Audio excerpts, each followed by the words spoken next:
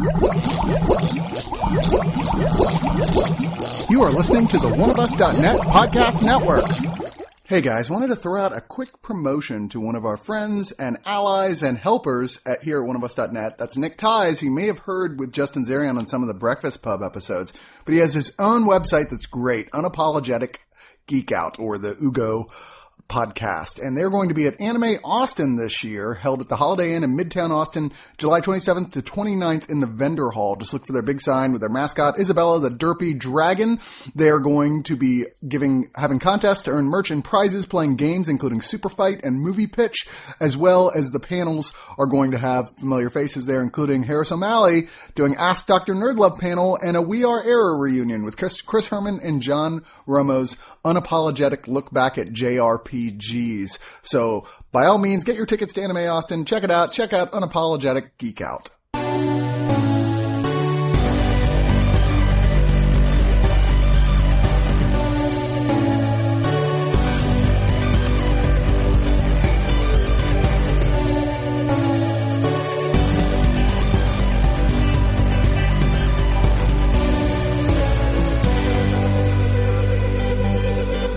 Hey everybody, it's your favorite time of the week. It's time for a new episode of Digital Noise, starring Chris and Aaron. Dun-dun-dun. Thank you for joining me again, Aaron. It's my pleasure. Always fun to have you on here. We have a lot of different type of titles to talk about this week, including some of the best animated things ever made and some of the worst. Yeah, some of the not best at all. Some old classic movies coming back to Blu-ray and 4K, and some new stuff that you have never heard of. Yeah, I guarantee, because I hadn't, and then I'm like, wow, this is actually, some of it's actually pretty good. But before we get started, of course, a shout out to Oscar Blues Brewing Company. They are one of the sponsors of OneOfUs.net, and they have 4 brew pubs around the country, 2 in Colorado, 1 in Austin, and 1 in North Carolina. Ooh. They're really, really tasty beers. We particularly go through an awful lot of their Pilsner and their Dale's Pale Ale, which I really enjoy. I recently have gotten a flavor for their Old Chub Scotch Ale, which is super dangerous and has already gotten me in trouble because it's like 8.5% alcohol, but it's a delicious, thick, syrupy. It's a delicious 8.5%. One of those ones, once you get in the mode of those, you just want to keep drinking them because they're tasty. But at first they're a little off-putting because you're like, God damn, this is strong and thick. But, hey, I like that sort of thing. But I do want to say once again, if you go to one of their brew pubs, and if it's the seasonal still available, because it's so good, try out the Fugly, which is their Kuzu Ugly Fruit IPA, which is so delicious. I wish that we could get it in the can here. Unfortunately, they don't can it here in Austin. Otherwise, I would pretty much just be getting that because I love it so much. I would like to try that. I'm a big fan of the fruit-based ales. I enjoy them. I like especially fruit-based IPAs. Yeah. That Citradelic from New Belgium is the one that got me started. I was like, God damn, this is good. But yeah, please try them out. And also, if you happen to be drinking one, if you're at a brew pub or something, take a picture, post it with, at Oscar Blues and at, OneOfUs.net. Say like, hey, these guys turned me on to the beer. Cause those guys like to hear that they're actually, the beer they're supplying us with is actually serving a good purpose. Also, of course, thank you to you subscribers. Maybe you don't know about the subscription thing. I assume that's only because this is the first OneOfUs.net thing you've ever listened to, because we talk about it a lot, because that is what keeps us going. It's the way we can keep putting out all the free content like Digital Noise, as well as a lot of the subscriber shows that we do, of which there are many. And on that note, coming up this week, actually, I may, depending on what my schedule is like Monday, I'm not sure if this is coming out first or this other thing, but we have a new Watch a Movie With Us commentary track featuring Matt Frank and his Giganticast crew taking on the 90s Godzilla with Matthew Broderick. Oh my God. Yeah. When you started saying the 90s Godzilla, I thought you might have been talking about the Heisei era, and I was like, oh, those are really good. No. Sorry. You went full Broderick on him. I'm sure at some point he'll get around to going to those. I've told him, like that particular one I was feeling really out of sorts and I did not join him. Plus he had a full crew, but I've told him when we do get around to doing, the 2016-15 Godzilla, that I definitely want in on that one. So. Yeah, obviously Godzilla is kind of his wheelhouse, his kaiju wheelhouse. But yeah, lots of extras like that. The Gathering, which is our party podcast, which is bi-weekly, although we are taking the next 2 weeks off for various special events going on around Austin, and also so my liver can get a break. But please, consider being a subscriber. It is what keeps us going. And that's, with all that being said, let's get into the reviews. And we're going to start off with our animation corner here, talking about, first off, The Awesomes, which was a 3-season superhero television show created by Seth Meyers and Mike Shoemaker for Hulu. Lorne Michaels was an executive producer of this as well. When you look at the cast list for this thing, it's basically all of the cast from Saturday Night Live from the past 5 years who didn't go on to much huger, bigger things. Yeah, as soon as I saw Seth Meyers was a creator, I started putting voices to faces. I was just like, oh, yes, I know every single person on this cast. Indeed. The basic premise is it's a list. It's this guy whose dad was the most awesome superhero who has ever lived. And he has decided that he is going to retire because he's like 90 years old, although he looks pretty good for 90. And he's going to go off into space where he can just be by himself and be happy in his retirement. And he wants to pass off the Awesomes, this universe's Avengers, to, the best person suited, and his son, who likes to call himself Proc because he's a professor and a doctor, has a portmanteau, bad name. Terrible. Who has a power, but he won't tell anyone about it. Well, and he's also super, super smart. Yeah, he's super smart, he's super nerdy, and he tends to be a bit stumble bunny-ish. And what's funny is the entire time I was watching the show, I kept thinking to that line by one of the guys from Kids in the Hall and Sky High, where it's the super genius, and he's like, yes, we can do all this and build all these laser rays, but yet him, the one with the muscles, he gets the girl. Well, he has a time stop thing that he can make all time stop while he can move around and do whatever he wants for like 10 seconds, but only like 10 seconds at a time. Anything past that is super dangerous to his health. It could kill him. It kills him as he uses it. They flat out call that out. Right. Yeah. His dad's like, I don't want you using this power. I don't even want you telling other people about this power because it'd be dangerous it's so powerful. It could be dangerous to other people, but no, you can't use it. And even he starts to question along the way how much of that is that his dad just doesn't think much of him and doesn't even want him to be a superhero. And in fact, when his dad names the new head of the Awesomes, it's not him. It's Mr. Perfect or whatever he's called. Perfect Man. Literally Mr. Perfect, I think. Who immediately announces he has no interest in running the group. And just by default, it falls to Proc. And immediately the rest of the Awesomes all quit. And he has to put together a new group of people featuring his, and by the way, Seth Meyers is voicing Proc with his best friend, Muscle Man, voiced by Ike Barinholtz, who basically is, just a super strong guy. Frantic, who is like a Flash type character, voiced by Taron Killam, who is kind of he's like a Kid Flash redneck. Yeah, he's Louisiana redneck type, not real bright, kind of crazy and really eager, really obnoxiously eager. There's Gadget Gal, who was the original member of the first lineup of the Awesomes, whose whole power, she's got a bag full of cool, awesome gadgets that do stuff, who is been de-aged back to like a young hot self, except her personality is still like an old cranky lady. I gotta say, she was my favorite character. Oh yeah, me too. Especially because like the de-aging is not a plot point. It's literally they're walking by as she gets de-aged, and they're just like, hey, want to join? Yeah, exactly. Like, yeah, sure. That's voiced by Paula Pell. Then you have Impresario, voiced by Kenan Thompson, who can conjure sort of thought forms, almost like in a Green Lantern sort of way. Only problem is he's such a mama's boy. Every thought form he has takes on the personality of his overprotective mother. Yeah. You weren't crazy about him? I was not crazy about that character. Sumo, voiced by Bobby Lee, who is only 11-year-old kid, but he can turn into a gigantic, Incredible Hulk-like sumo wrestler character. Hotwire, voiced by Rashida Jones. I really love Rashida Jones, who can manipulate electricity and who has a big secret. And then, of course, the Concierge, voiced by Emily Spivey, who's initially just the secretary of the New Awesomes, who's helping them sort of do the grunt work, but eventually gets full on accepted as a member of the team with her own ability to be kind of a sub leader, if you will. And, it's about a group of misfits that eventually, despite public opinion being against them, sort of get it all together and make it work. With the reoccurring villain of Malokio, voiced by Bill Hader. Yay, Bill Hader.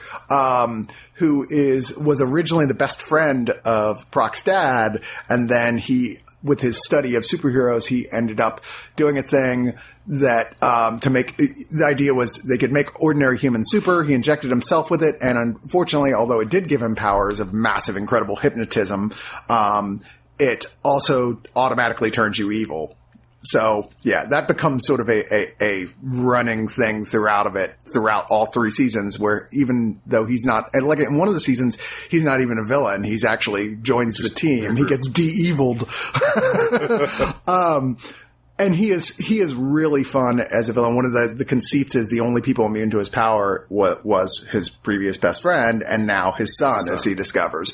There's lots of other crazy superhero characters that are in here, like Rachel Dratch as Tomboy, who was the former archenemy of Gadget Gal, who clearly mainly was because she became her enemy because she was actually super into her. Yeah. Seaman, voiced by Andy Samberg. You can see of course it would be Andy Samberg. Yeah, you can see where those jokes are going to go really easy. Valentine by Jack McBrayer, who tries to steal the world's roses to sell them for upscale prices when there are no roses available on Valentine's Day. Really should aim higher, I'm thinking.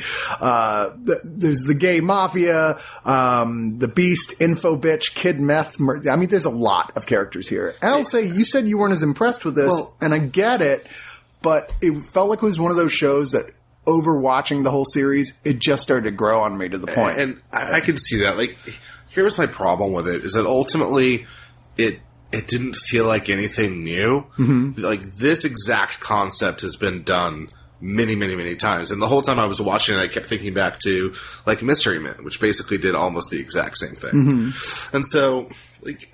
Which I did not care for the record. Yeah. Interestingly enough, like, I acknowledge that it's there and that it's not bad. It's just that I kind of wish it had shown me something different. Mm-hmm. And because I had seen so many things like it, I ended up spending the entire time going, oh, well, then this is going to happen. Right. And then this. And so I was never able to get involved in it the way you did. I mean, it functions more with me successfully on the level of its humor, which even that is indeed hit and miss. But I felt like when it hits pretty well. And it's funny that it's not entirely sure on maturity level where it wants to hit. Because at points it is quite risque. Yeah. But most of the time it's actually pretty all ages, if you will. But just enough risque where it's not. And I'm like... I felt like it was like a really, in terms of humor, a super toned down, drawn together. That's exactly how I would have described it, yeah. But, which, I mean, you know. I'm with you. Like, I think it's funny. I think for other people it would work. And honestly, I really enjoyed the performances, especially Bill Hader. Yeah, well, Bill Hader is Bill Hader. What are you going to do? He's kicking our ass right now on HBO. And I even successfully divorced Seth Meyer, the character, from Seth Meyer on his show that's on nightly. Right. Which took me about half of the first season to stop hearing him, expect him to be like, this is a closer look. I always hear his show is good. I've not watched it, though, so I didn't have as much of a problem. There you go. Also, those were the Saturday Night Live years I was kind of started to tune out, so I don't really even think of him as being like the news guy from Saturday Night Live. Yeah. That will always be Chevy Chase. Really? See, I'm Norm Macdonald.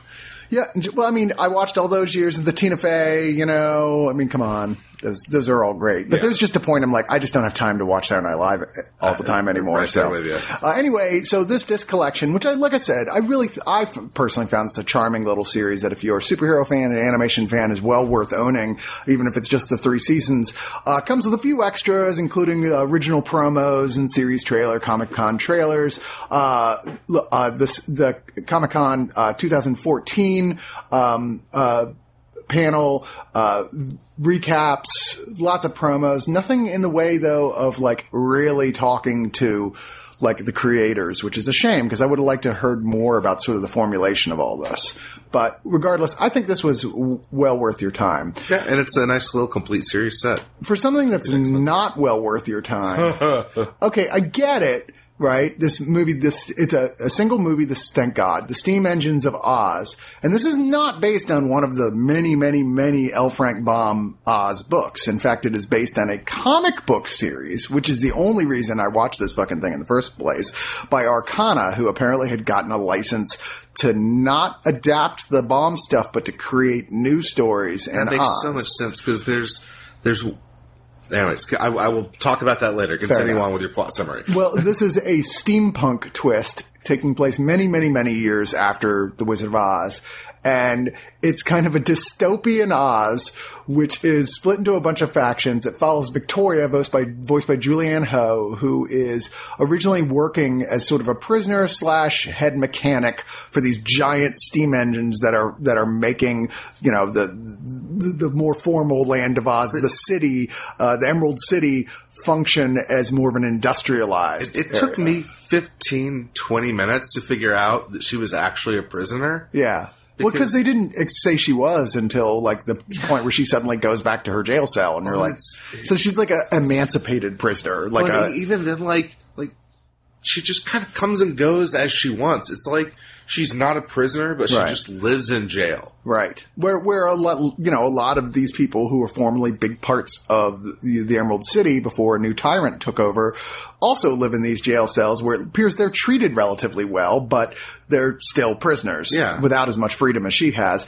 And when it announces that the tyrant in question is the Tin Man, I was like, okay, I'm out. I was like, okay, so the Tin Man from the original one apparently got his heart hurt too bad by the loss of a loved one, and so he decided to remove his heart that the wizard originally gave him in the original movie, and function to, we said, without that I can make this land a utopia, and without a heart, his idea of a utopia is this like magic-free industrialized society.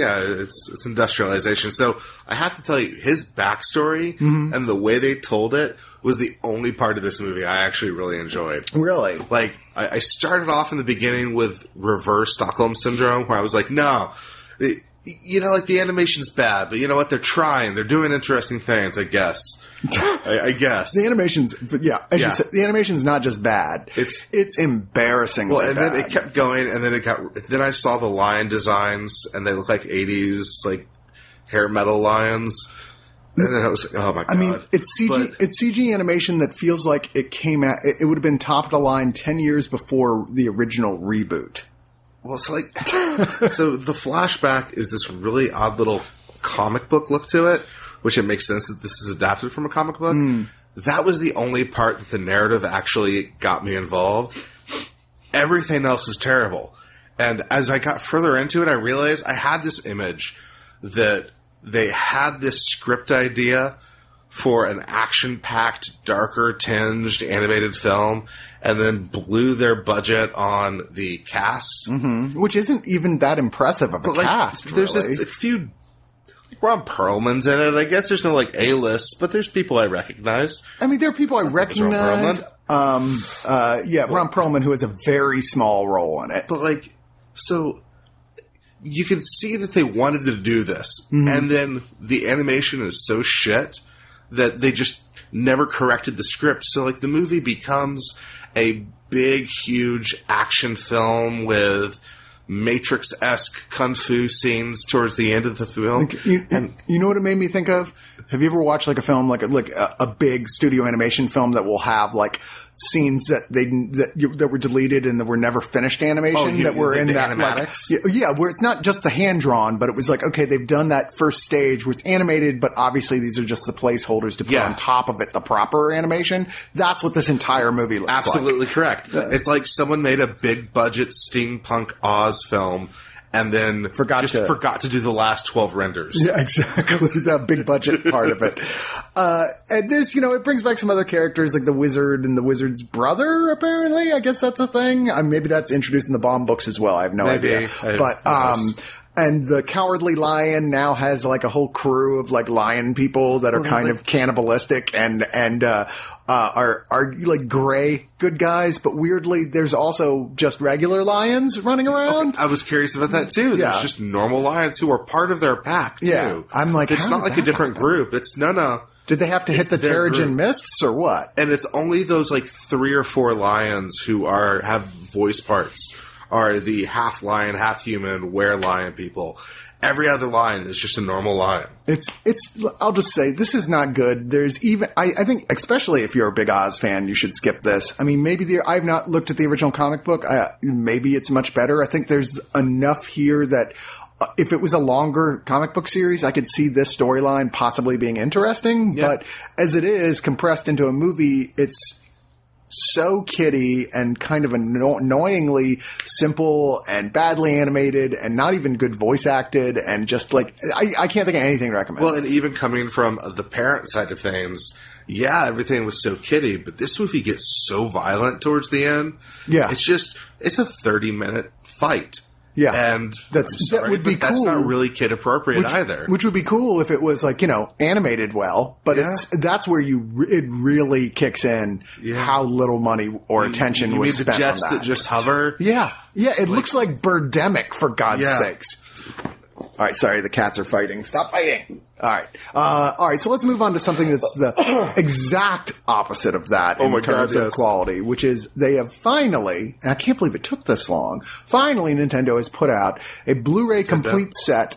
Sorry? Did I say Nintendo? You did Nickelodeon? Nickelodeon, sorry. Nickelodeon has put out, finally on Blu-ray, the complete Avatar The Last Airbender on Blu-ray, which people have been shouting for a long time now. And sure enough, it is indeed a solid set with more than enough bonus features to make fans happy. Now, I mean, I know you're a big fan of this series. Yeah. Yeah, I mean, I think I would go so far as to call this one of the modern classics of animation, and I consider, of animated television, and I consider Korra to be right in there with this. I'm fully with you 100%. Like, this is one of the shows that I am waiting with bated breath for my son to be old enough to show him. Oh, not old enough for Avatar yet?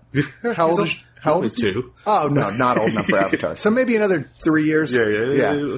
Because it's old. It's one of those things. A real little kid can totally enjoy the hell out of this. Well, but a full grown adult also, there's more than enough mature themes and interesting and like great storytelling here to keep you in as well. So it ages. It does the Harry Potter thing. Yes, it does. The first season is so very kiddie. It's a kid show. Yeah. And then as they start weaving the plots into the second and especially into the third season, as all those plots are paying off, it does get a lot more enthralling for the adults and also a little bit more intense for the younger kids, which is why my son's probably a few years away. Sure.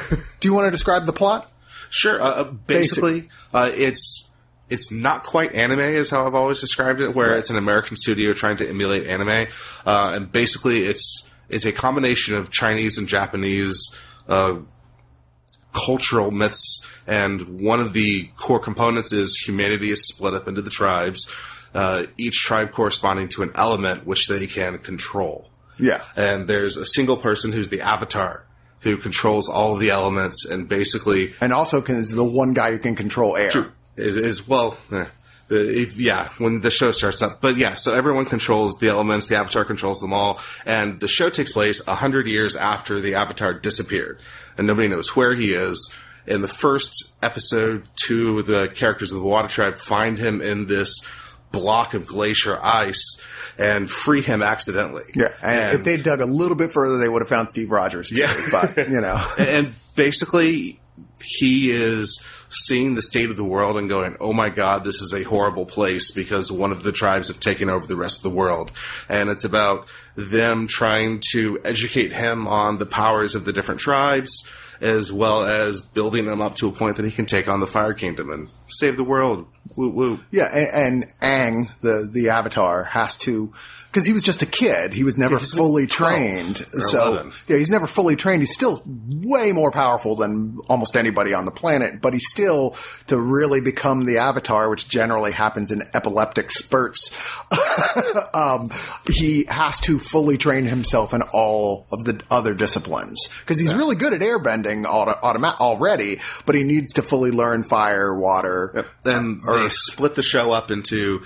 Each season is represented by the element that he's trying to learn. Yeah. And it's one of those shows that really takes you by surprise, because when it begins, it really is just, yay, it's a goofy kid who has magic powers and is riding penguins, and all the animals are cute combinations of two animals. Right. But then as you start getting into the series, it gets really intense. And the kung fu is amazing. I would say, like, even, like, one of the things I liked about Korra is it kept that maturity level going up. Agreed. Where it was like, we're not going back to the beginning of being super kiddie. We're like, okay, people are watching this already, teenagers or older at this point. Let's keep going with a more mature storyline that got much more into the sort of steampunk stuff that pops up in here. But that one is, like, much more into the sort of that industrialization of this world. Well, it's the benefit of the world that they are in that they can do that.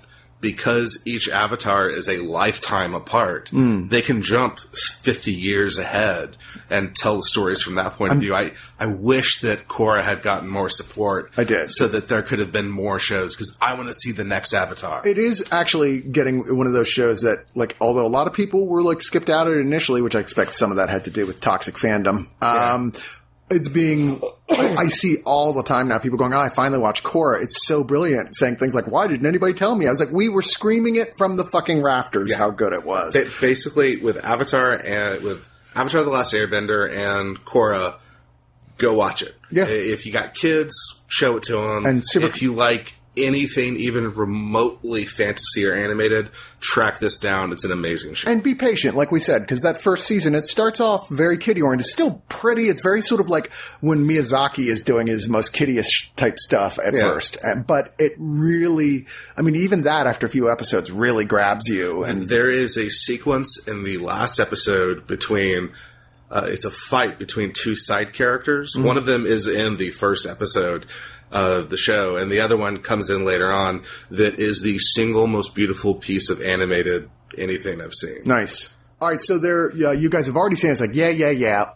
But other than being upgraded to Blu-ray, what else do I get if I go and, like, you know, double dip and go ahead and get this whole thing on Blu-ray? Well, there is behind-the-scenes kung fu featurette with a martial arts expert, Sifu Kisu, talking about all the martial arts styles that are in the show.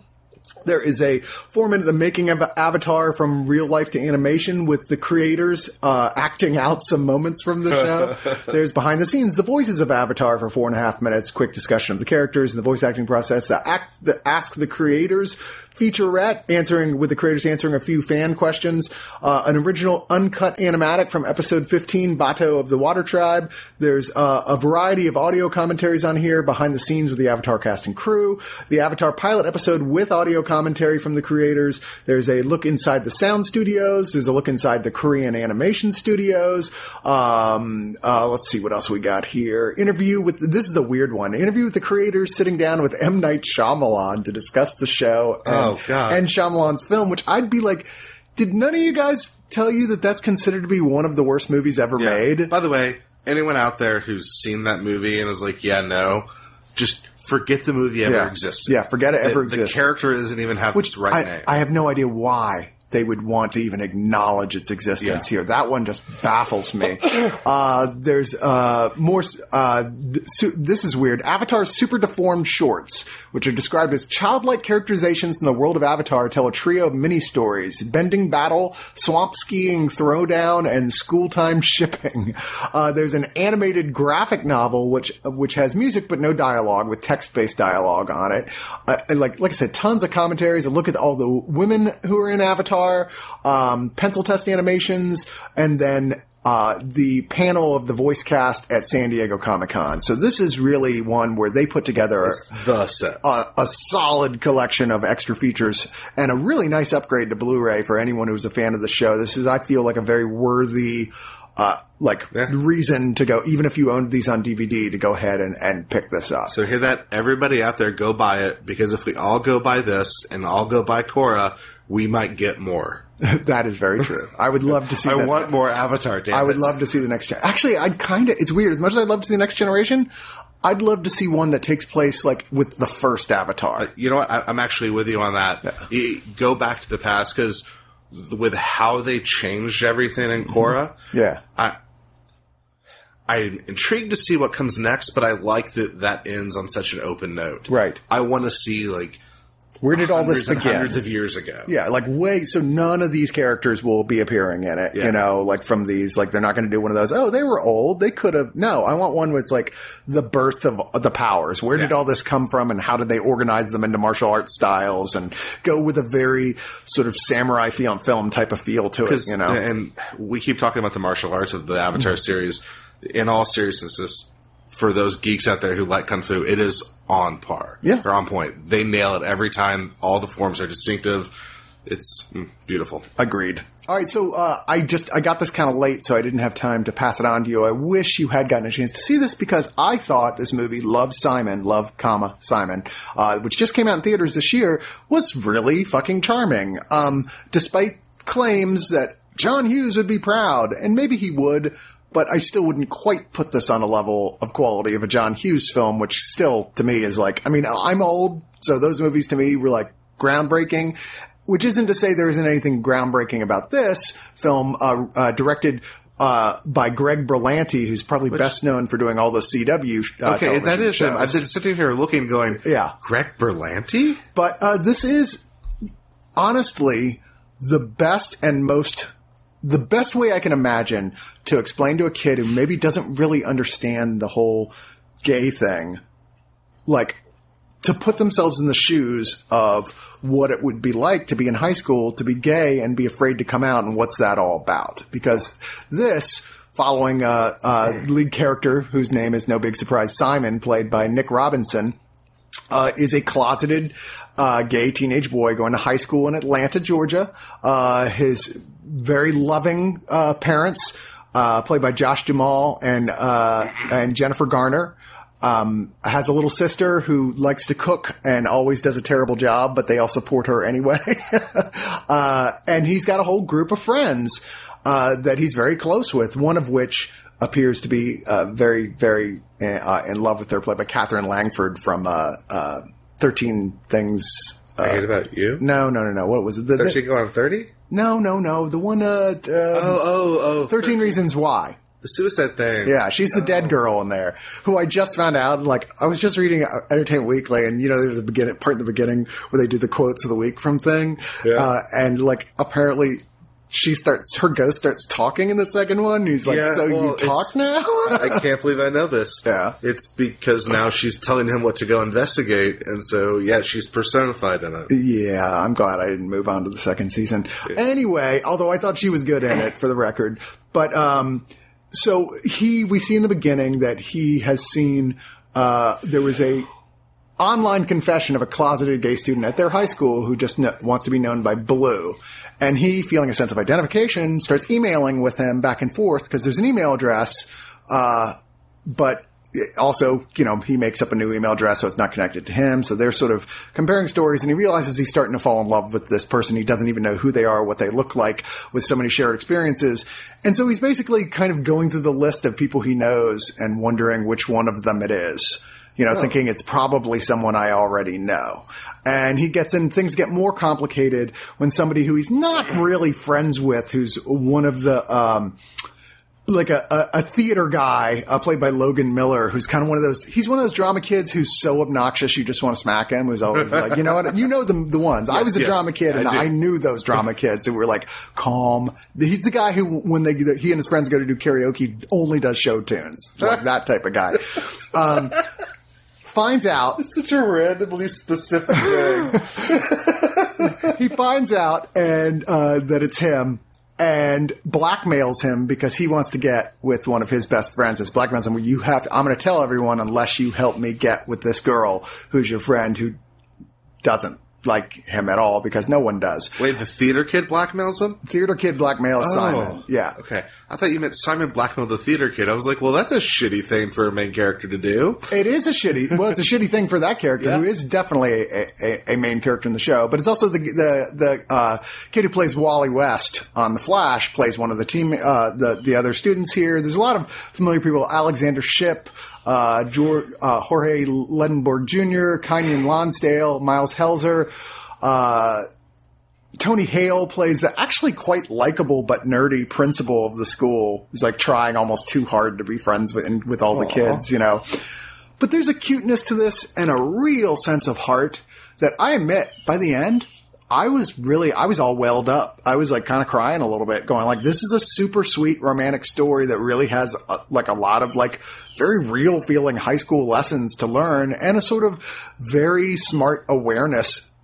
Even for me, I'm always like, well, and today I know it's still complicated in some places, but if in general all the people around you are gay friendly, then why are you so afraid to come out? Well, this movie makes it very clear how nonetheless complicated that is.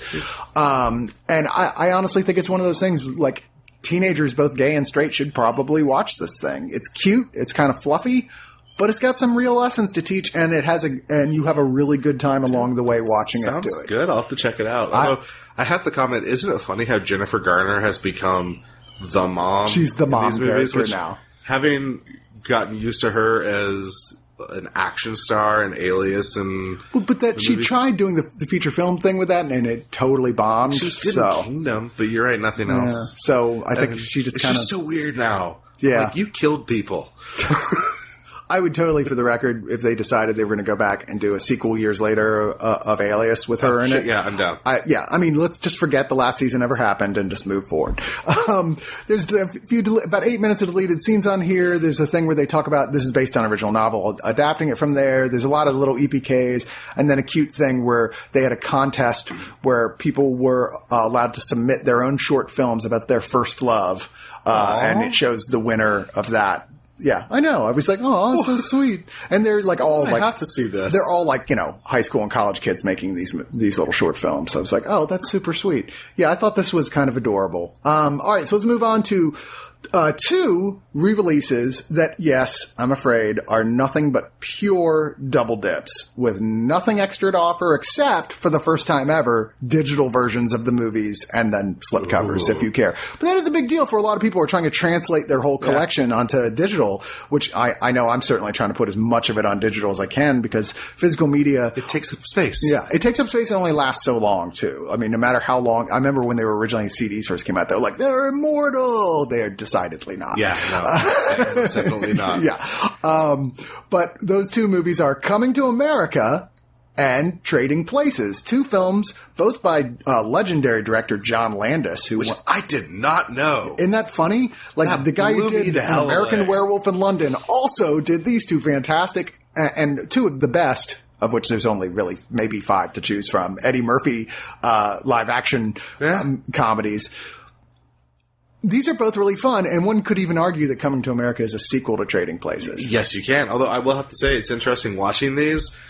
Trading Places actually went down in my mind. I liked it less this time than I did in the past. Coming to America, I liked it significantly more. Now, that may have been Black Panther syndrome, because I spent the entire movie going like, oh my god, if Black Panther were made here, this is what it would look like. I was like, this is basically the it's Wakanda. The 90s version, or whenever this came out, the version of Wakanda. 87. Yeah. I only know that because I looked it up once I figured out it was John Landis, and Trading Places came out the same year as The Twilight Zone, which I was like, ew. I mean, to put it very shortly on both, Trading Places is where Eddie Murphy is a poor, homeless guy, and two rich guys see him and say, hey, let's do a bet that we could make this one guy who's sort of our heir apparent, played by Dan Aykroyd, we could make him penniless and make Eddie Murphy super rich. And, they would trade places, as it titularly nature were. Versus nurture debate. That's how they're doing it. And would they revert to the, like who they were? Would Dan Aykroyd stay principled and whole, or would he become feral? Would Eddie Murphy still stay keep his street instincts, or would he become like a decent human being by a rich person's terms? And it's a really funny movie, and it's funny, the heart of the film, or heart of gold, as you might say, is Jamie Lee Curtis, who plays a hooker who takes in Dan Aykroyd's character. Oh my god. So I am of an age where I was aware of Jamie Lee Curtis as a sex symbol, but I still missed it. Yeah. I wasn't around for that, but I caught the tail ends of it, of people being into her. I get it now. I get it. Oh yeah, this had one of the most famous topless scenes of the era, where she takes her shirt off, and you're just like, those are the most perfect pair of breasts I've ever seen in my life. And I felt dirty, but still, yeah, she's gorgeous. Yeah, but she's like, it's just such a lovable character in here. There's so many great connections between all the people here. The chemistry is great. It's nonstop funny.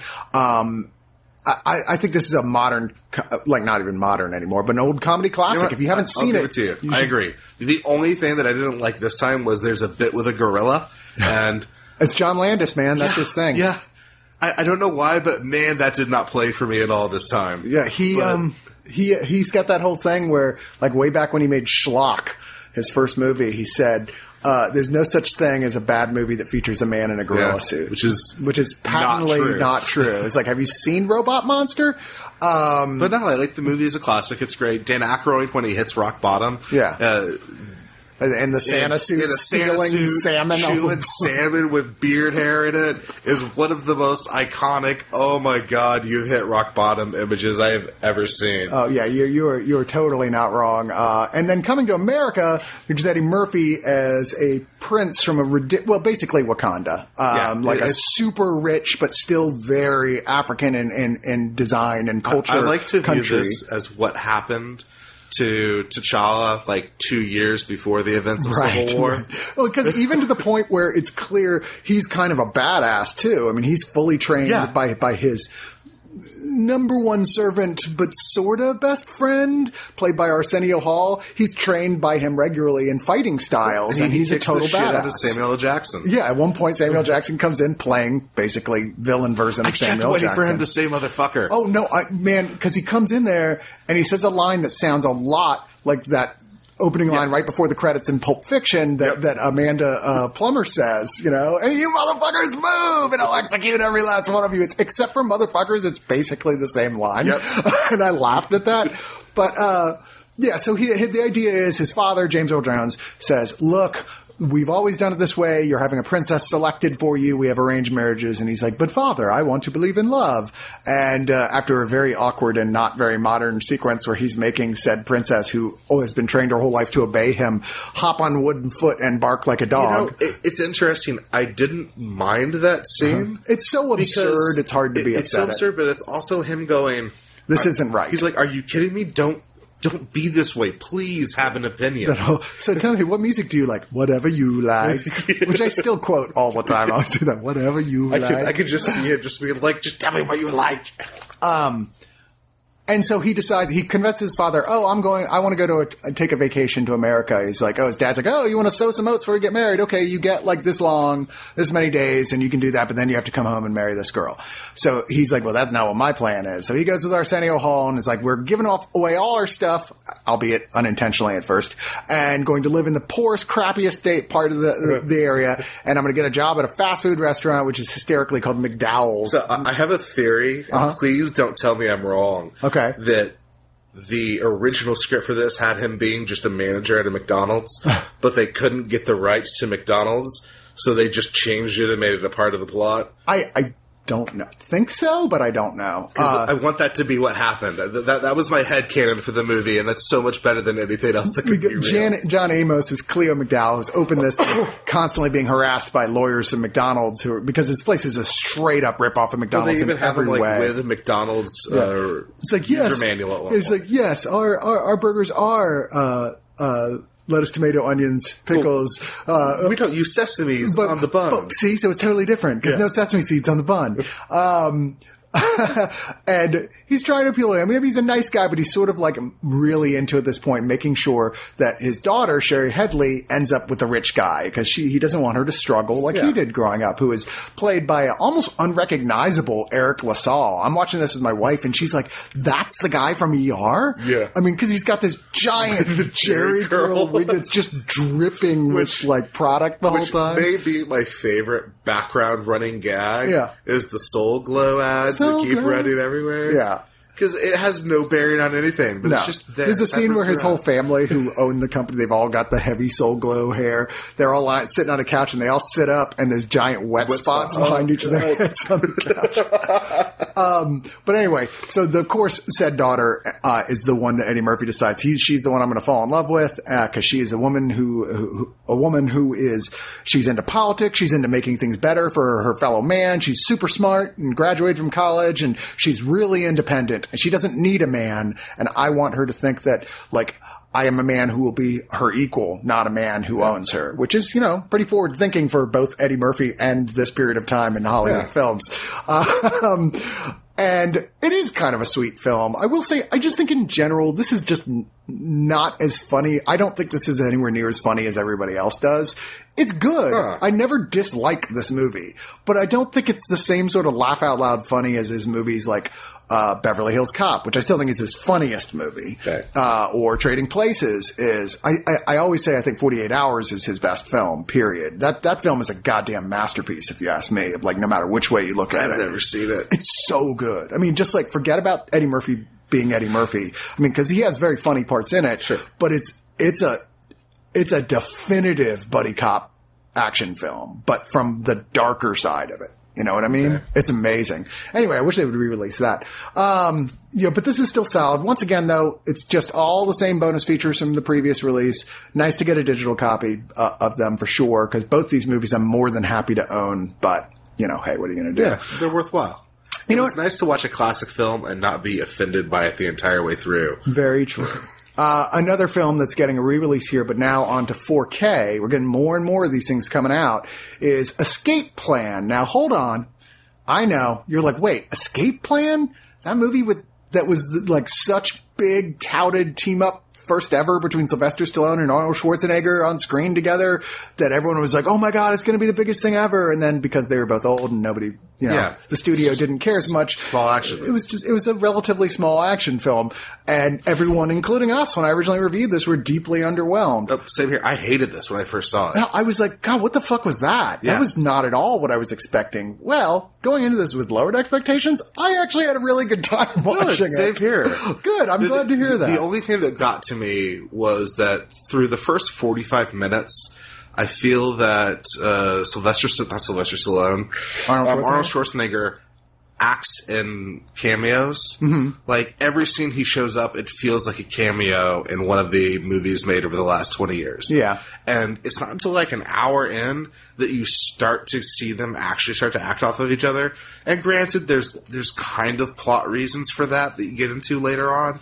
But it's still, it's super awkward for that first 45 minutes for me. Stallone plays Ray Breslin, who in and of himself is a really interesting idea for a character. He runs a LA-based security firm, and his whole idea is that he is the best escape artist that there is from prison, but never because he was in prison for legal reasons.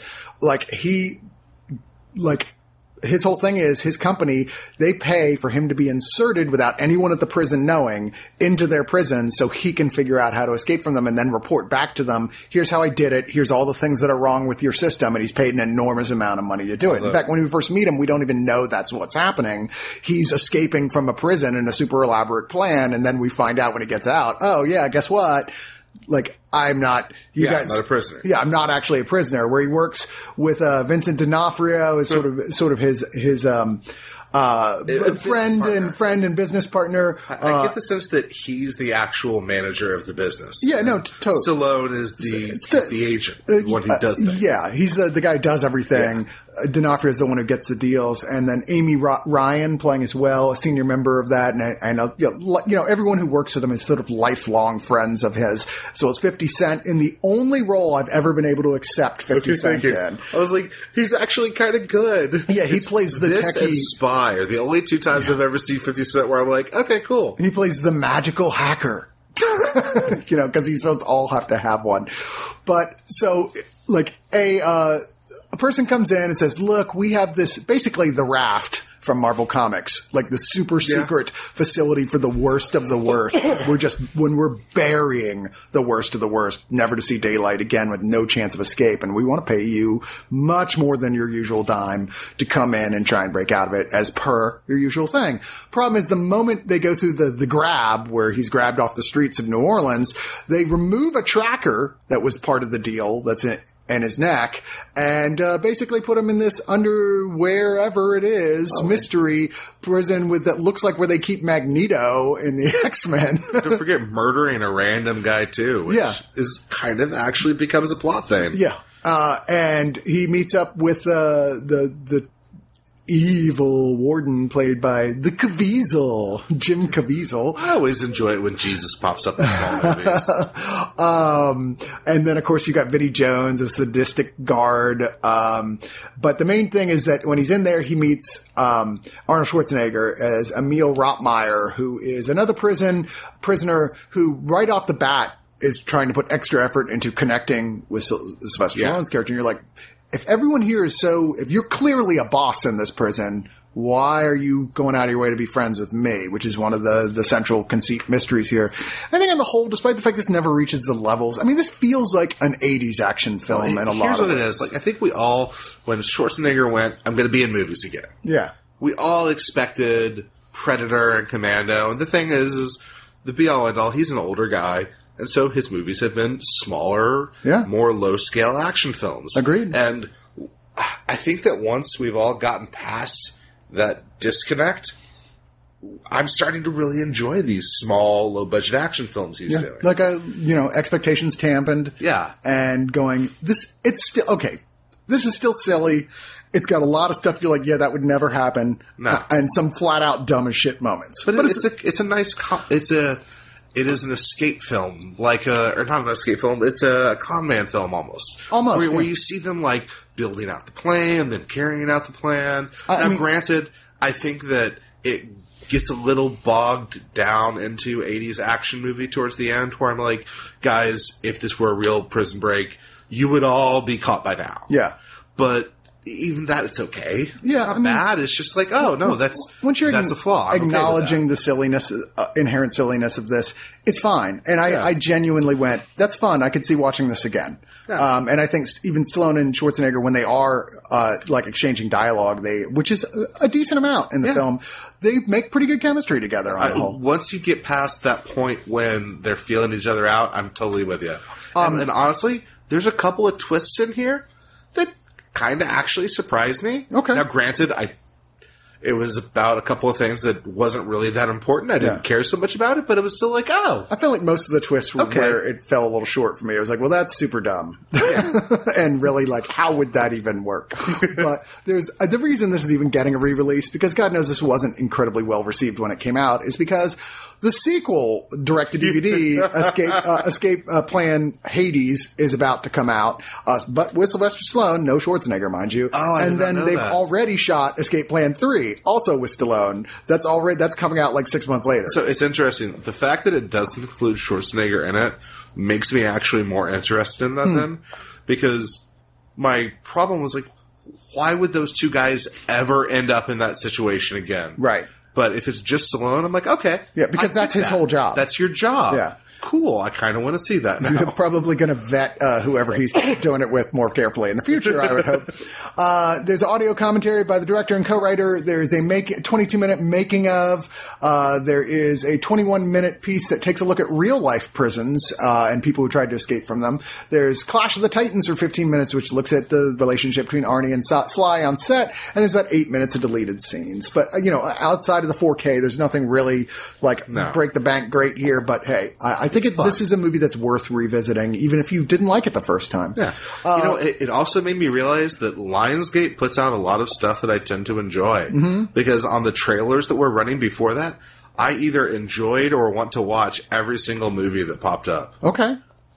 Right on. All right. Next up is The Great Silence. Boy, this is a really, really dark spaghetti western. Yeah. Holy shit. I mean, it is directed and co-written by Sergio Corbucci, who was probably best known for his Terrence Hill and Bud Spencer action comedy spaghetti westerns, which, by the way, are super, super fun, and Django, the original Django, which is obviously super violent, has more in common with this one than those other ones, which we reviewed recently. Obviously, more obviously at the time, this is more of a political allegory, inspired by the deaths of Che Guevara and Malcolm X than it is a straight up Western. But it's interesting for many reasons. One, it's one of the only spaghetti Westerns that takes place in the snow. Which, it was really well shot. I thought it was a pretty movie. I think... I'm sorry, I was going to say, it's very clear, too, Tarantino loves this movie. Oh, yeah. Well, I mean, this is the chief inspiration for, his newest one that I'm blanking on. Yeah. Yeah. We all know. Angry Cowboy. Yeah. We all know what it is. But whatever that one is, it is, right? Because it's clearly it's like, oh, this is the plot of that. Well, to some extent. So it takes place another weird thing. The main character is a mute gunslinger who, when we eventually start to see his story, we realize because a bunch of bounty hunters basically cut his throat after killing his family to keep him from talking. 8-year-old kid. Yeah. And so now his whole thing is, well, I go and I legally murder bounty hunters that have gone bad. That's my whole deal. When bounty hunters are going above and beyond what they're allowed to do from the point of the law, I murder them first opportunity, always letting them shoot first. And what the director does here too, he gives him a very odd weapon. Mm-hmm. In these kinds of movies, we so often see rifles or revolvers, but he has like a Luger. Yeah. And it's in a wooden case. Yeah, it's weird to see a really German gun. First, but then the wooden case serves as a attachable stock. Yeah. So the director did this with Django, with him carting around that coffin the whole movie, and then it's a minigun. Yeah. He loves to give his heroes these really unique weapons, and it's good. It works. I completely agree. But he ends up trying to help a bunch of people who are literally just like only stealing food because they've been politically forced out of their homes and have no choice. They're going to die, this whole community, unless they do that.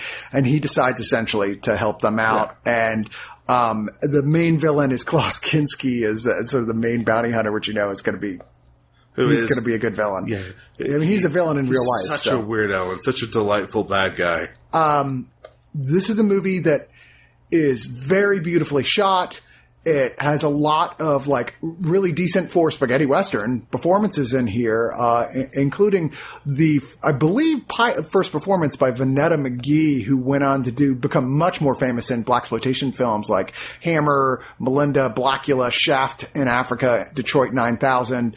But yeah, her first big appearance in a film.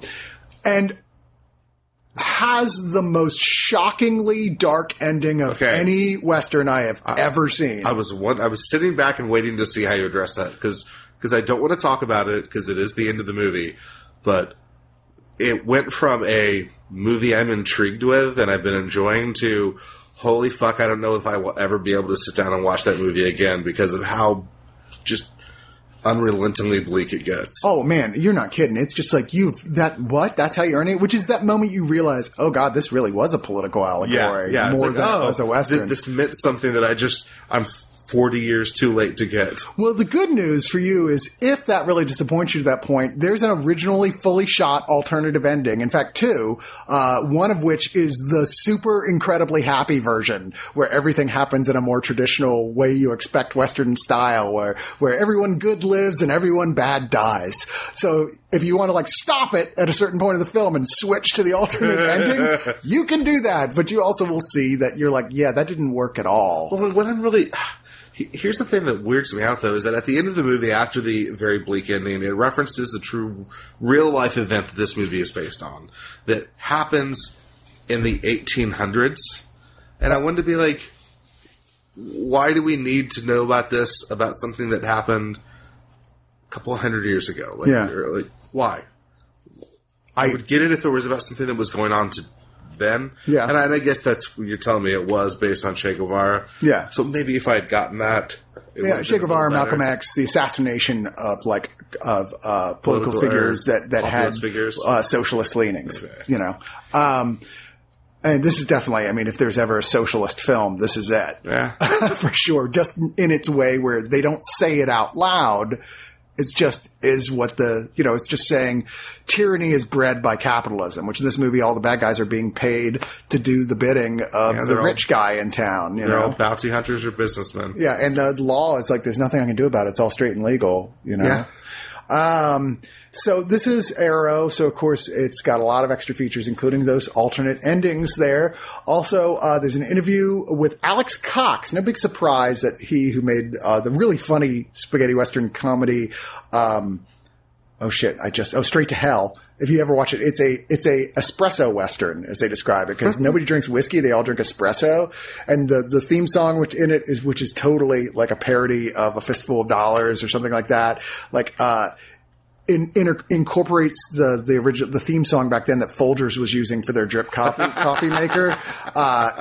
It's like a scene where everyone is like in the big gunfight at the end. Everyone's got a cup of espresso in their hand. Their hands are like shaking and stuff because they're so wired. It's very funny. But anyway, so he talks about it, basically saying how great this is and how great the director is, which is pretty cool thing to get for this since almost everybody else is dead.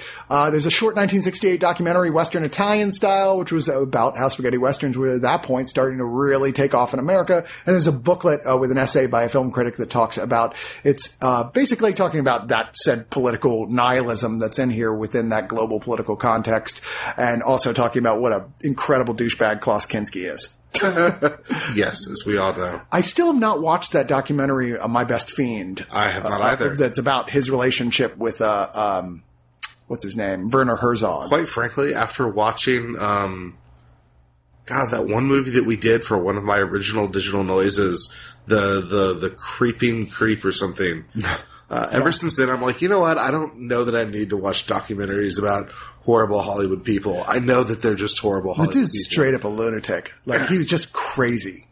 Like, I know we're not allowed to say that anymore, but come on. You look into the stuff that you're like, no, that dude's just crazy. No one goes, hey, no, come on. It's not fair to call Charles Manson crazy. Nobody says crazy. Yeah, no one is going to protest. And when you look at Kinski, you're like, yeah, that dude is crazy. Yeah, that dude's crazy. All right, our next film is a recent release, American-Japanese drama film written and directed by Atsuko Hiranagi, who, I'm trying to remember, there was something else he did. I was like, oh, what was that I saw? Well, maybe it was mainly just this. Okay, sorry, my mistake. But anyway, that was went to the Cannes Film Festival and performed relatively well. That had the surprise of actually featuring a major American actor, Josh Hartnett. One of his better roles, I think. But called Oh Lucy, it follows Setsuko, played by Shinobu Terajima, who is a office worker, an office where she's clearly one of the older people in the office. Doesn't really have much of a sense of camaraderie with her or even understanding with her other coworkers. No, she's kind of the butt of their jokes. Yeah. And she has a niece who, played by Shioro Kutsuna, who basically says, look, I was taking these English lessons and it's actually really great, but I can't do it. And I wonder if I could sell it to you because I need the money. And she's like, okay. It's her one connection to her family because her actual sister, Ayako, played by Kayo Minami, they are very not friends anymore. Yeah, her sister is just I hate to use this term now at today's age, but it's just a shrill person who just puts down everyone and everything. But so her one connection is that, and she feels like because her sister, as we discovered, hooked up with the guy thought she was intended for, she kind of looks in some ways as the niece, as the daughter she never had. Yeah. So she goes in to take said English lessons, and they're being taught in what clearly is a brothel. Okay. Run by the local Yakuza. By Josh Hartnett, who is doing it in a sort of he doesn't even, as near as I can tell, he speaks almost no Japanese himself. And he's kind of like, he does a thing where he's all very huggy and touch oriented and makes them wear wigs, gives her the English name Lucy. And she ends up really liking it a lot. And clearly is kind of attracted to this guy as well. Well, it turns out, she comes back, says, I'm sorry, he left. We have another teacher, if you want, that's taking his place, but he's gone. Finds out that he went to America with her niece, who are having an affair together, and she decides, I'm I'm going to follow them there. I'm going to go and visit my niece, when the truth is... she wants Josh Hartnett. She wants Josh Hartnett. And it ends up with her sister going, well, you're not going by yourself. I'm not going to let you do that. I'm going to go with you, with a kind of cute, albeit at points dark comedy. This kind of movie can be done in two ways. Mm-hmm. One is where the character we're following hits rock bottom and finds kind of a way to live with their life and be okay. Mm-hmm. And the other is where the movie culminates in them hitting rock bottom. Yeah. And it's just about a life falling apart. And unfortunately, this felt more like the latter. Mm-hmm. Like, it reminded me of that, the new Aubrey Plaza movie, that Ingrid Goes West, which I hated. Really? I love that movie. It's this type of film. I have a hard time with it. Fair enough. Now, whereas I hated Ingrid Goes West because it was so just nasty and bleak throughout. This one, she was enough of a charismatic person, and she was interesting enough that the cuteness, it balanced out really well. I still really wanted it not to be a movie about this person's life spinning out, but I got into it. I really enjoyed the characters. I think that's it. There's some great performances from the two primary Japanese actresses here, who both really, despite not speaking English about 85% of the time, are giving performances that are just like, you are those characters. They're honest. Yeah, they're very honest performances. Hartnett is doing his best just to be charming, which on the whole works. And I do feel like at the end, despite, culminating sort of a character's lowest moment, there's a ray of light at the end it would have changed my whole feeling about this movie if that hadn't been. I think that's why I like this so much more than I like Ingrid Goes West. Is Ingrid Goes West just was that bleak. Whereas this, I'm like, okay, you know what? This isn't a person ending their life. This is a person hitting that point and then going like, no, I can be more than this. Agreed. There's a few extra scenes. There's some deleted scenes, interview with the director, conducted at the New York Asian Film Festival. That's about it. But most little indie films like this don't really have a lot of bonus features anyway. I do think for those who really like indie comedies that, once again, we're not talking the Little Miss Sunshine indie comedies here. No. This is not wide release indie comedy stuff. The sort of like black comedy stuff, but with a sort of slightly quirkiness to it. Yeah. I think you're going to really enjoy this. It's not for everybody, but if you find that you like the little sort of in-between indie comedies like that, then maybe this is one you want to seek out. With that, I agree. So we got to take a look at a South Korean horror film here that I've actually been really interested in seeing. I've been hearing good things about it, called The Mimic, that just came out last year, directed by, I don't know how to say this, Hugh Young, I think, who did the low-budget Hide and Seek in 2013, which ended up being a pretty big hit. I've not seen that one either. This particular one... well, you know what? I keep saying the plots. Why don't you say the plot for this one? So, this is not Guillermo del Toro's The Mimic. Yeah, this has nothing to do with giant bugs, although I do enjoy that movie. I do enjoy it too.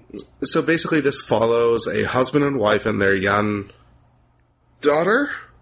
Yeah. Daughter, okay. I suddenly couldn't remember if it was a daughter or son, but their young child, as they move into the country and what is a pretty badass house with a dog kennel. And they're doing the classic American horror trope where they're escaping their problems because they had another child who disappeared. Yeah, just 5 years prior.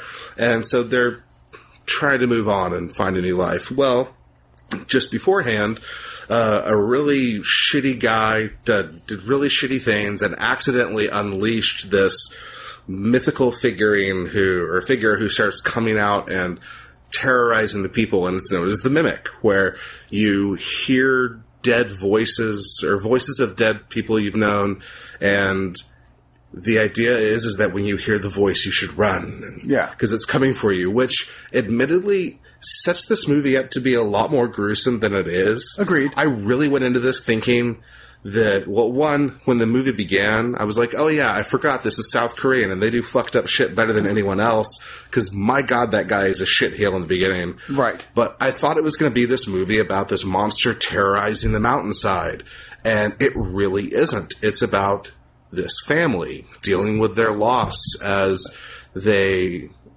find this small child who clearly something is going on with her.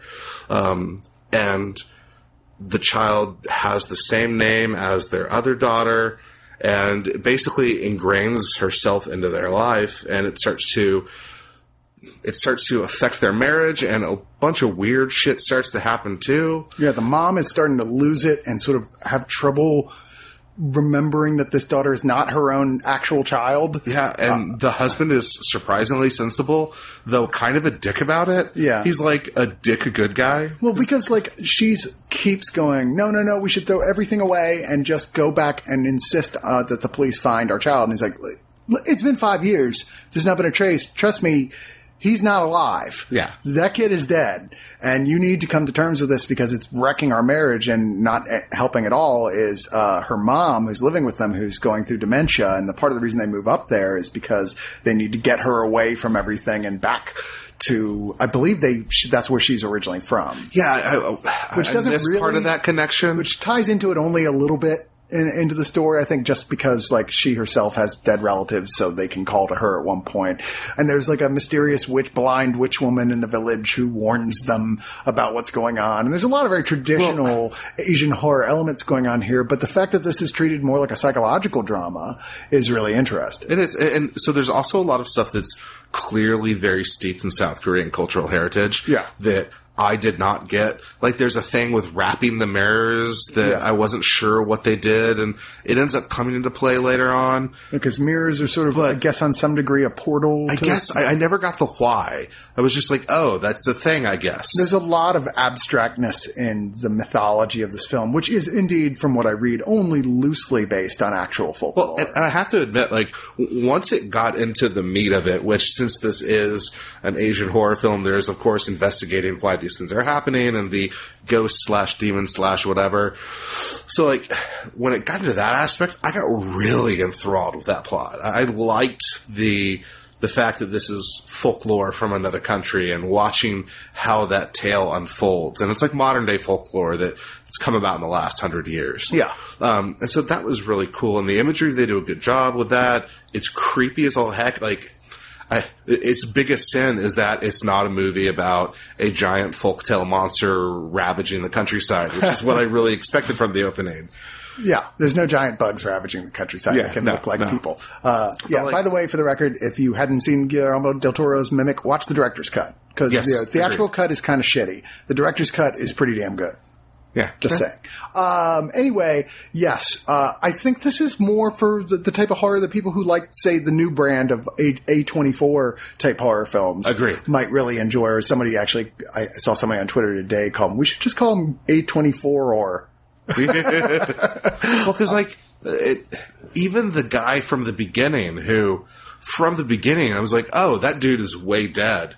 No, he shows up for quite a bit of the movie afterwards. The weirdest part is the intro is sort of like that, the victims of the Mimic before this family even gets there, who clearly is a serial killer and his wife, sister, I kind of took it as a double girlfriend? indemnity thing where this is some guy and he's been having an affair and he finally got up the courage and killed his wife. And, but he's this horrible sexist guy too. But I kept expecting that plot line to be further explained and have more to do with the rest of it, and it really doesn't. It's kind of that plot is why I thought it was this monster movie, because I was like, oh, so they're all dead, and now the Mimic is unleashed. But once it gets into the whole sequence, because it's all the Mimic is released by them, they're trying to hide a body through a bricked up cavern entrance, which apparently was bricked up for good reason, along with various mystical hoops and stuff with bells on them to keep said folklore monster at bay. And now that it's released, but there's a whole, third act thing where they've got to go into the caverns and explore them. And there's Mimic shit happening all over the place and lots more stuff with mirrors that isn't entirely clear, but is pretty cool to see. Yeah. I gotta admit, you're right. There's no explanation as to the why. Things just kind of happen, but it's cool stuff. Yeah. So I'm okay with it. Yeah. It's genuinely creepy. There's some solid performances. Overall, I enjoyed this. I don't think I liked it quite as much as you did. Well, but I think part of the problem is it does take too long to get to where it's going. It does. And the ending isn't great. No. It makes sense if you view it as that A24 kind of movie, because from an emotional, metaphorical aspect, it's an interesting and complex ending. But for a horror film, it's like, well, I wanted something more. And I will say, though, that I've been watching Supernatural, and I spent the entire movie going like, oh, so Sam and Dean are going to show up like in a week, right? It does feel like a story this is clearly the setup. Yeah. For the extra features, as brief as they are, there's a making of, which has something labeled as director's commentary that is not a commentary at all. I don't know why it's called that. It's a minute 47 EPK that talks about the sound design, which is one of the most notable things of the film, actually. Because with like that, the idea of these voices, I mean, they have it set up that if you have surround, which I do not in my house currently, apparently it's pretty fucking cool. The way it uses the voices in it. By the way, we didn't even talk about this in the reviews, but the Incredibles 2 does some super neat stuff with sound design in it. Really? So definitely see it in a theater or someplace with surround, because some of they do some super cool stuff. One of Jack's abilities is to basically turn into like Carol Ann from Poltergeist and like go into like the space between, and like they do a thing where it's like his voice is coming out of various speakers, just single speakers around the theater. It's like, wow, that was really cool. Anyway, sorry. That's the Incredibles 2, which you should totally see. And then there's a slightly longer EPK on here called The Actors, which takes a look at the performers than just the trailer. But that's pretty much this for I think people who really, like I said, people who like the artier horror, I think might really enjoy this. Although I think it's hardly a masterpiece. It's interesting. It's enjoyable. It's enjoyable. I think if you like artier horror, you'll like it. I got into it because I've been on a big fairy tale and folklore kick. So like that's what appealed to me. So like if you have those leanings, check it out. Otherwise, it's another South Korean kind of twisted, interesting drama. So I might talk about this in the future with Matt Frank, this next one. It's one of those, like, they originally sent it to me and it was incomplete. And I was like, hey, did you mean to not send me the whole collection of this, of Era's The Bloodthirsty trilogy? They're like, fuck, okay, we're having problems, we'll get it to you. And they did, and they normally just send me the white disc. Well, they flat out sent me the whole real proper set for this one, which I was super happy to get. The reason Matt Frank was interested, despite this having nothing to do with giant monsters, it is an oddity in film history. In that Toho Films, which is largely known, of course, best known for their Godzilla and giant kaiju films, decided they were going to do a trilogy of vampire films modeled after the Hammer horror films. And they totally, you watch these, you're like, Jesus Christ, if this wasn't entirely in Japanese, all three of these could easily be Hammer horror movies. It's one of those, I bet you 90% of the people who love Hammer horror have never even heard of these films. And that's a shame, because all three of these are indeed, they're pretty fun. The first one is The Vampire Doll. The second one is Lake of Dracula. And the third one is Evil of Dracula. All right. I want to see these just based on those titles. All three of which get, like, the first one is considered of the three to be the more classic, and I suspect that's because of the lens in which it's been viewed by critics who traditionally, historically, have not been as much into campy genre stuff, but because it's the most serious, straight-laced, even kind of arty of the three, but it's also by far the most dull of the three. As someone who really loves campy genre stuff, I can tell you the second two are a lot more fun. But, it's called Lake of Dracula. How could it not be Dracula fun? has a lake, It's like, why not? I've had everything else. I might as well have a lake. It's the first one is almost more of a sort of like ghost story in a way, which is more typical of Japanese cinema. Like, Japanese cinema really embraced like the whole ghost story, even where the ghosts have vampiric qualities, but they're definitely more of a ghost, and there's always the love story, like the female ghost who has the falls for the unwary traveler that was supposed to be a victim, but then they're like, but they're good and I love them and I don't want to kill them. That kind of thing. Sorry, I have never seen any movies in this genre. Oh, okay. So I'm just like, that. I know what you're talking about. But this one has more, the first one is more in relation with the old Dark House, the Boris Karloff Boris Karloff movie. And it's a character we see that, like, a guy is coming to meet his widow and her family and finds out she's died 2 weeks previously. He doesn't want to believe it, even when he's shown the shrine, and then he starts hearing her crying in the house, and he thinks he sees her, and of course, she's kind of alive. And that goes from there. There's a lot of, it's not scary. It's just, is she? Vampire? Yeah, right. And the answer is yes, somewhat. Whereas you get into Lake of Dracula and Evil Dracula, okay, this is flat out a Hammer horror film, vampire type film, which, like, Lake of Dracula starts with a little kid having a memory of, like, encountering a very Christopher Lee-ish type Dracula, and then flash to years later, and she still has weird nightmares about that recurring dream to the point where she keeps painting this big yellow eye that she remembers seeing. She ends up, of course, basically a bunch of people are disappearing near this lake, and it's because that vampire is real, and he's turning other people into vampires, and other people go missing and turn into vampires, and then she encounters them all, and the vampire's like, it's you're the one that should be with me forever, my true love, and she's like, no, and you know how that story goes. So, are they related to each other, the three movies, no, or are not, they standalone? Not connected at all. Okay. And then Evil of Dracula is a teacher who is brought into a new school, male teacher, who discovers that the previous headmaster, he's being brought in to replace him, and is in fact staying with him at first, is in fact a very Bram Stoker's Dracula type Dracula. You know, he's like, come into my house, let me introduce you. And the headmaster's going around and basically killing the hottest chicks at the school, turning them into vampires. And this is definitely the latter day Hammer one. This is the one, there's lots of tits, there's lots of blood. It gets super silly and in the most fun way. Okay. This is a fun little collection of movies for people who like the Hammer type films. Not to lie, you've sold me on them. Yeah, there's a lot here to like, including extra features with some background on Japanese horror in general, and this trilogy in particular for 16 minutes by critic Kim Newman. Writer Kim Newman, who I believe wrote the book Anno Dracula. And he talks about how this is so weird because first there's, like I said, those ghost films which dominated Japanese horror that had tiny bits of vampirism in there, but not by any recognizable European sense, despite the fact that the Dracula movies actually performed incredibly well in Japan. It just nobody thought of making movies there like that, except for this tiny, brief trilogy. And then almost immediately after this, it went back away from it again, and we ended up getting into the Ringu period. I was going to say, the only vampires in Japanese cinema I really remember are like, I want to say the Leaping Vampires, but is that Chinese? That's Chinese. Cinema? That's Chinese. Yeah, very, very different.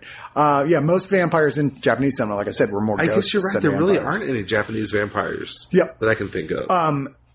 And it's interesting, like the Ringu phenomenon, the little girl with long black hair and a white dress period of horror. I don't know why there's no single name for that. I just think of the Ringu monster. So dominated and was so incredibly popular that nobody really ever looked back. Yeah. You know? That's really the only bonus other than original trailers and stills galleries, although there's a really nice big booklet in here that has quite a few interesting factoids about this period. I would advise anyone to explore this who loves 70s horror. It's super interesting. Our last film, speaking of horror, is a modern horror, which is a long, strangely, overdue, 10 years later. You know, like sequel, not really sequel. I agree with you because I despise the first Strangers. I really enjoyed the first Strangers. I don't usually like that kind of film. Here's all I'll say about it. 2008 is when the first one came out. In the opening credits, they tell you flat out that there are no survivors. Why am I watching the movie at that point? Like, I want a movie to be about someone for a reason. Right. And so when that happened, I was just like, I'm already done. I already lost interest. Well, why do I care about these people at all? So I was really nervous going into this one. Called The Strangers Pray at Night. Notice, not called The Strangers 2, because this isn't really a sequel so much as it is one taking a very similar idea and making a totally different movie. It's almost like you had a group of guys or a group of teenagers who saw that happen in the news and then decided to do it themselves. Agreed. Like, aside from the fact that they're wearing, I'm pretty sure, the same masks, there's no touch. In this particular case, getting the director of 48 Meters Down, or 47 Meters Down, well, the upcoming 48 Meters Down, but the 47 Meters Down, which I actually thought was one of those movies that was like, it was bad, but it was good bad. I had a really good time watching it. Johannes Roberts to step in and do this with an interesting cast: Christina Hendricks, Martin Henderson, Bailey Madison. And it's written by the guy who wrote the first film, although this movie is clearly, unlike the first film, which was a pretty straight-up remake of the French version, which came first.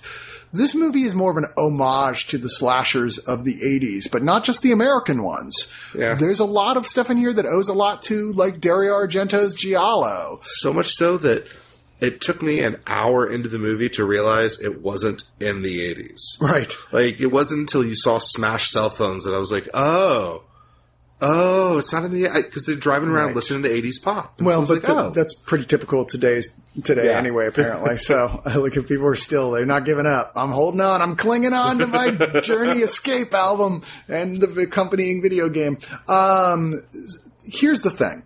I don't think this is a great movie. I think it's an average movie with some amazing moments in it. Agreed. It has a lot of problems. I'm particularly bothered by the fact that, well, yes, I know in horror movies there's a certain amount of you don't know what you're going to do in that situation, and so you always think of the idea that the victims don't. Yeah. But there were a couple of moments where it felt like the characters, particularly one, just went, you know what? I guess I'm going to go ahead and be murdered. Yeah, I agree. It was just like, but just do something. I mean, I feel like Try. there's moments like that are like, well, that's because this is supposed to be an homage to those movies that did that stupid shit all the time. Like, well, I'm not going to make sure they're dead. I'm just going to walk away. Yeah. They're unconscious. That's good enough. Like the masked killer is like, what are you, an idiot? And like, the thing is, you can't even do an homage of that unless it's overtly funny. Yeah. Now, because I remember there's a scene like that in here. I was like, come on. I get that it's a tribute, but it's also not a comedy. Yeah, this just went over the top. Yeah. But there were a couple. There's a moment when I can't even go into it because spoil it. But one of the first big moments that happens, it took me about a minute and a half to realize that was real. Because in so many other movies, we would watch that and then, nope, it's a ploy and the bad guy just tricked you. Right. I was like, oh shit, that actually just happened. Wow, good movie. Good for you. I mean, I feel like there's, like, the first 40 minutes or so of this are terrible. Nothing fucking is happening. And it's one of those like, okay, well, you got to get to know the family that are about to all get killed, right? No, I know they're all about to get killed. And in fact, you take the only person I originally was interested to see this film in and killed them right off the bat.